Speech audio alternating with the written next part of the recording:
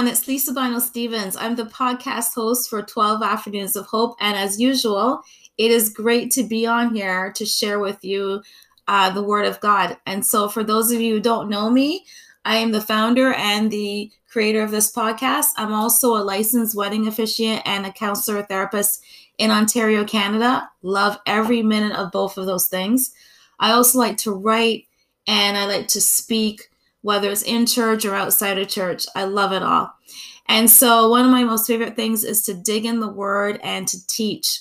And so a little while back, God really laid on my heart to do this podcast. And you know what? I've been having a lot of fun. I especially have fun looking to see who's listening to me, which I think is so amazing. I grew up very internationally based as a kid in New York, and also in Toronto, and so always grew up with lots of different cultures. So I love the fact that there's a lot of different people listening to me all around this globe. That is awesome. So for those of you who are coming back to listen to me, welcome back. And for those of you who are new, welcome. It's amazing. Love you all. I'm on, in fact, you can always reach me through my 12 Afternoons of Hope Facebook page. You can definitely give me a shout there. And you can also email me at 12afternoonsofhope@gmail.com. If you have any questions or comments, or if you just want to say hi, hey, just, message me. So we are on the third part of my Shiny Things series. First part was on stars. The second part was on brass. And now we're on another interesting part, nails. In fact, I've called this section, Every Carpenter Needs Nails. Every Carpenter Needs Nails. And I'm going to share with you how I kind of transitioned or mulled over this whole thing. You know me, I like to ask God questions and then I wait to see how he answers. And so that's part of the reason why I'm not on here as much as I want to, because I'm too busy thinking and meditating on what God is telling me. That's the honest goodness truth.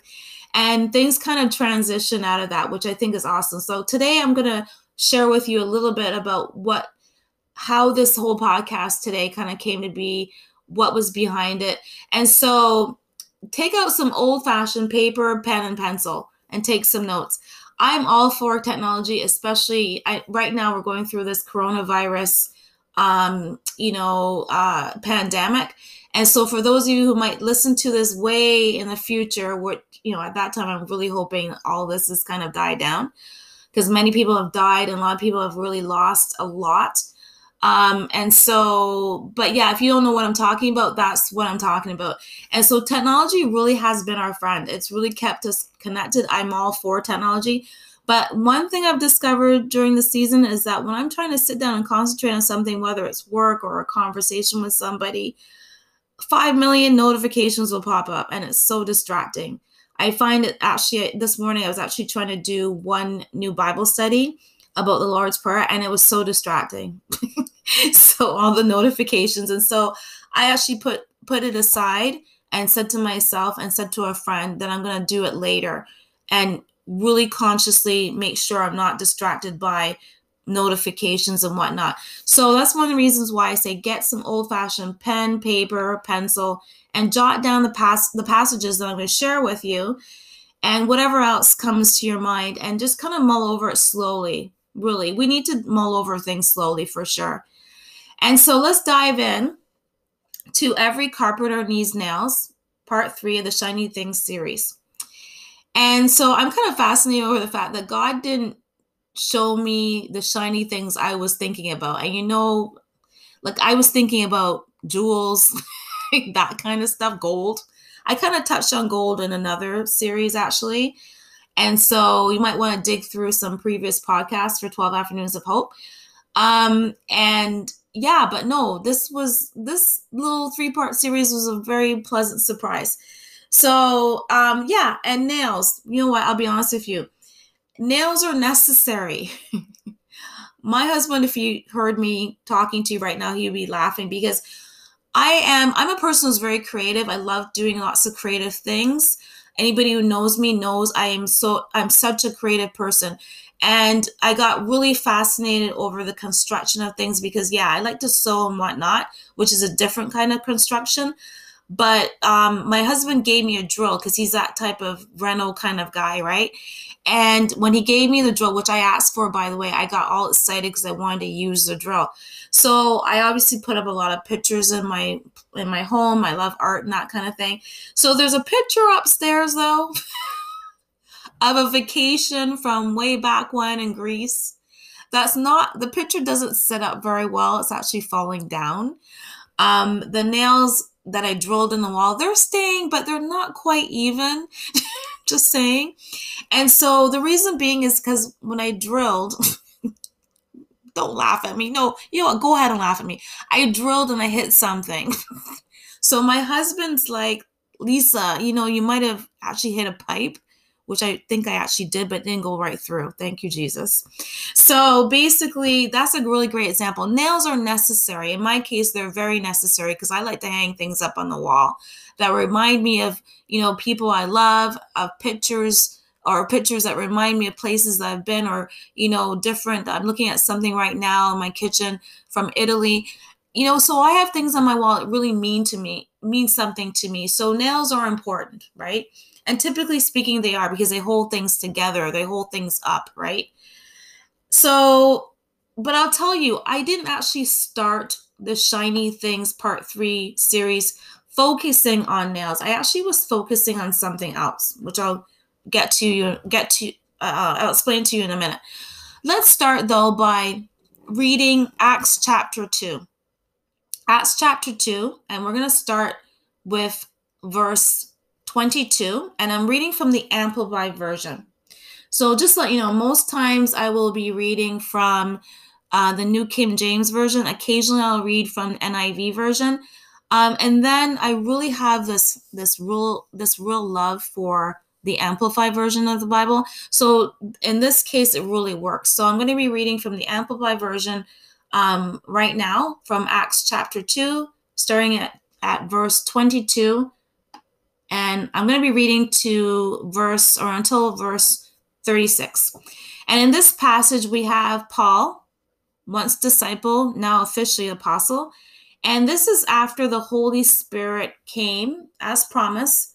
And so we have that famous event where the Holy Spirit came, filled people, and there was a crowd building outside. So Peter gets up and he's speaking to the crowd. This is an awesome sermon that he gives. It starts off, "Men of Israel, listen to these words. Jesus of Nazareth, a man accredited and pointed out and attested to you by God with the power to perform miracles and wonders and signs which God worked through him in your very midst, just as you yourselves know. This man, when handed over to the Roman authorities according to the predetermined decision and foreknowledge of God, you nailed to a cross and put to death by the hands of lawless and godless men. But God raised him up, releasing him and bringing an end to the agony of death, since it was impossible for him to be held by death's power. For David says of him, I saw the Lord constantly before me, for he is at my right hand, so that I will not be shaken from my state of security. Therefore my heart rejoiced, and my tongue exulted exceedingly. Moreover, my flesh also will live in hope, that is, will encamp in anticipation of the resurrection. For you will not forsake me, and abandon my soul to Hades, the realm of the dead, nor let your Holy One undergo decay after death. You have made known to me the ways of life. You will fill me, infusing my soul with joy with your presence. Brothers, I may confidently and freely say to you regarding the patriarch David, that he both died and was buried, and his tomb is with us to this day. And so, being a prophet and knowing fully that God has sworn to him with an oath that he would seat one of his descendants on his throne, he foresaw and spoke prophetically of the resurrection of the Christ, the Messiah, the Anointed, that he was not abandoned in death to Hades, the realm of the dead, nor did his body undergo decay. God raised Jesus bodily from the dead, and of that fact we are all witnesses. Therefore, having been exalted to the right hand of God, and having received from the Father the promise of the Holy Spirit, He has poured out his blessing, which you both see and hear. For David did not ascend into the heavens, yet he himself says, the Lord the Father said to my Lord the Son, sit at my right hand until I make your enemies a footstool for your feet.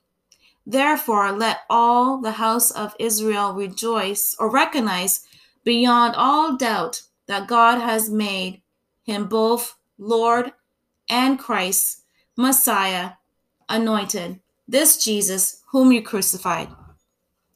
Now, today's focus is on the nails, but my mind, kind of like I was saying to you just now, was originally on something else. It actually was on the tabernacle. A good friend of mine and she and I have been going through some tabernacle related Bible studies, all about the tabernacle, meaning the insides of it, the construction of it, the flow of it, all this, right? So in Exodus chapter 25 to 20, from verses 23 to 30, it talks about how it's constructed, and specifically when it gets to verse 26 of Exodus 25, it talks about how you shall make for it 4 rings of gold and fasten the rings to the 4 corners at its 4 legs. So it's talking about how the construction of the tabernacle was, there's fasteners on it, right? And so I started to mull this over some more. And I said to myself, you know what? There's a structure to this. And then, as I said, things are fastened together to, not that the tabernacle was a permanent thing, because it wasn't. God actually had some more permanent structures. And today we have more permanent structures. Most of us meet in churches. Of course, coronavirus has kind of massaged that a little bit. But we tend to have more permanent structures when we meet. Even if we meet in someone's house, it's a permanent structure. But the tabernacle was not intended to be a permanent structure. It was like a temporary structure. And the Israelites used it as a tented structure, and they would, they went around the wilderness and they took this around with them and they set it up. And, really the tabernacle was exposed. It was in, usually, the wilderness was not a great place. It was dry. It was rocky, probably windy, deserty kind of thing, if there's such a word. But there's a reason why it was called the wilderness, right? But the point is that, this tabernacle was meant to be torn down and to be put up wherever they went. Wherever the Israelites went, it was, they tore down the tabernacle, put it back up. But, the point that I'm trying to make is that this tabernacle also was out in this really, in the elements kind of thing. It was out, it was set up in wide open spaces and endured the elements. So it had to be fastened together. It had to make sure, or the Israelites had to make sure that it was pretty well set up, right? All of a sudden, I said to myself, wait a minute. Jesus was secure on the cross. I just put this together. And so my mind started, because of what I was learning about the tabernacle and how it's a picture of our relationship with God, how Christ is in that whole setup as well. And it's something to really study. I will, highly recommend going on YouVersion and really look at the Bible plans associated with the tabernacle for sure, because Jesus is all in there. And so I started to put this together. So I'm going to share with you this whole part about Jesus and the nails. But I wanted to share that with you. That's where this is where my study actually started. And so right off the bat, I'm going to let you know the crucifixion of Jesus. How he was crucified wasn't a typical crucifixion. Usually someone was tied on a cross, and then they would hang them out for days. I know we just had Easter a couple weeks ago. Right now there's Orthodox Easter, right? Some of my Greek friends were just last weekend having their Greek Easter. And so when we think about the crucifixion, we know Jesus was nailed, but that wasn't a typical thing. What was more typical was to have someone tied to a cross. They were hanging there for a few days, up for everybody, to see, out in the open, enduring the elements, right? Just like the tabernacle kind of idea, out and exposed, right? Now, Jesus, though, was nailed. And they probably did that because they wanted to quicken his death. That's what Bible scholars actually say. They wanted to, those that crucified Jesus really wanted to know that he was going to die. So that's why he was fastened to the cross. And so nails, just to let you know, nails were driven through his wrists. So, he was stretched out. Both his arms were stretched out. And on one end of the cross, one nail went through one of his wrists. On the other end of the cross, another nail went through the other wrist. And his feet were tied together, and a nail went through his ankles, most likely. Right? And I said, then he was hung there to die. So, as you can tell, as I said, there's a similarity between how the tabernacle was fastened together, but it wasn't meant to be permanent. And at the same time, Jesus was nailed to the cross, fastened to the cross, right? But they didn't want him to be there. Those who killed him didn't want him to be there for a long time either. So I find that fascinating that the tabernacle, even in the fastening of the outer rings, also mirrored the cross. But I also saw some other stuff I'm going to share with you. So here's some points about the nails. Number one, the nails showed me that to make sure, or at least the nails were used to make sure that nothing will be able to dismantle the work that God wanted to do to take care of sin. The tabernacle was a place where sin was taken care of. Jesus took care of our sins on the cross too.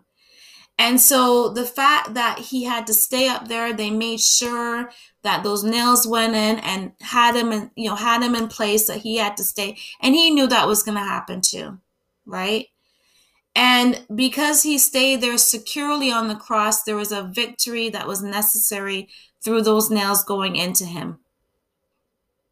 Outside forces like the tabernacle, out in the open, outside forces would be there to kind of impact, the tabernacle. However, outside forces couldn't have victory to take it down. The same thing with Jesus. The nails went in there to hold him in place for our sin.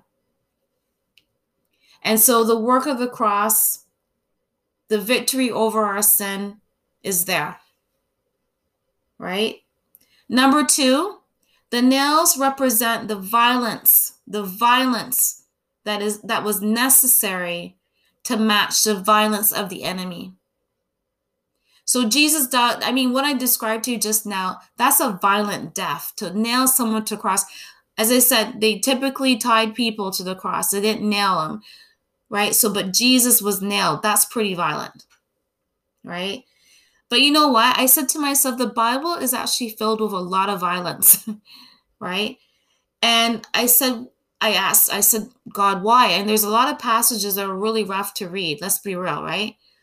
And I said, God, why do you have such violence? Well, then it struck me when I started to mull over the nails, the fact that the enemy is also very violent. He does some really violent things even in our world today. In fact, the more wicked the enemy is, you can guarantee there's a very violent act associated with him. So it's only natural, it's only not natural, but it's only logical that if Jesus is going to conquer all those violent acts, that he will also have to equally die a very violent death. So tying him to the cross won't do it. He had to be nailed down. So a good example of one of these violent acts that kind of mirrors Jesus' death. You remember Jael, the woman Jael, in Judges chapter 4, verses 21 to 22, Judges 4, 21, 22. This woman has like a little bit of appearance. She makes me laugh. She shows up, such a little appearance she has, and she does this really violent thing and conquers the enemy, like wins a battle. Okay, so she takes a tent peg. Notice how it's a tent peg. Notice how it's a tent peg, because a tabernacle technically is a tent, and then Jesus dies with nails. I don't think this is a coincidence. But she takes a random tent peg and nails it into a sleeping enemy, Sisera, and he's dead. And then because of that, the children of Israel had a victory, right? And so it's such a great example. And as I said, notice the similarities in Jael's action, right? And so because Jesus died very violently on the cross, you know what? Those nails really went towards the enemy. They really did. That violence equaled what the enemy still does in our day. So that's why Jesus had to die a violent death. Number 3, the nails were said to be made of iron, and they're about 5 to 7 inches long. That's what Bible scholars said. Now, to expand on this earlier, you remember I said how they went through Jesus's wrists and probably his ankles, right? So I pictured as about 3 nails. Now, these numbers are no coincidence. 3 nails, I'm going to say, represent the Trinity, God the Father, God the Son, God the Holy Spirit, right? And there's 3 days. After 3 days, Jesus rose himself from the dead, which also mirrors his famous miracle when he went and rose Lazarus from the dead after 3 days of being dead, which is written in John 11, right? So there's no coincidence that there's 3 nails. Then the numbers 5 to 7 represent something else. Number 5 represent the number of grace and goodness. And we see that the number 5, for instance, in Mark 6, Jesus fed, he took 5 loaves and 2 fishes rather, and he fed about 5,000 men and children and women on top, right? So that's that famous, there's that famous miracle that he did. There's also another story in the Old Testament with Joseph. And so that's in Genesis 43. When Joseph encounters his brothers, he particularly gives his brother Benjamin 5 times as much as his other brothers. So there's another picture of grace, right? Despite all the sin, despite everything, that his brothers did to him, he's extending his grace towards Benjamin, right? So there's a great example. Of course, the number 7 reminds us of how God in the creation, he completed everything in 7 days and he declared it was good. Now notice how the similar lingo comes out when Jesus died on the cross and he said, "It is finished." That kind of also solidifies the fact that he is God. He is the Son, right? Because he's using similar lingo, right? And similar things are happening to confirm who he is. And so therefore, he's nailed to the cross. Who else would have gone to the cross but God himself for us? He sent his only Son for us to die on the cross. So these things, these little details, even about the nails, solidify that. Number 4, it confirms that Jesus is the entry point for us to have a better life and an eternal life with him. So in John 10, it says, so Jesus says again, in John 10:7, it says, so Jesus again said to them, "Truly, truly, I say unto you, I am the door of the sheep. All who came before me are thieves and robbers, but the sheep did not listen to them.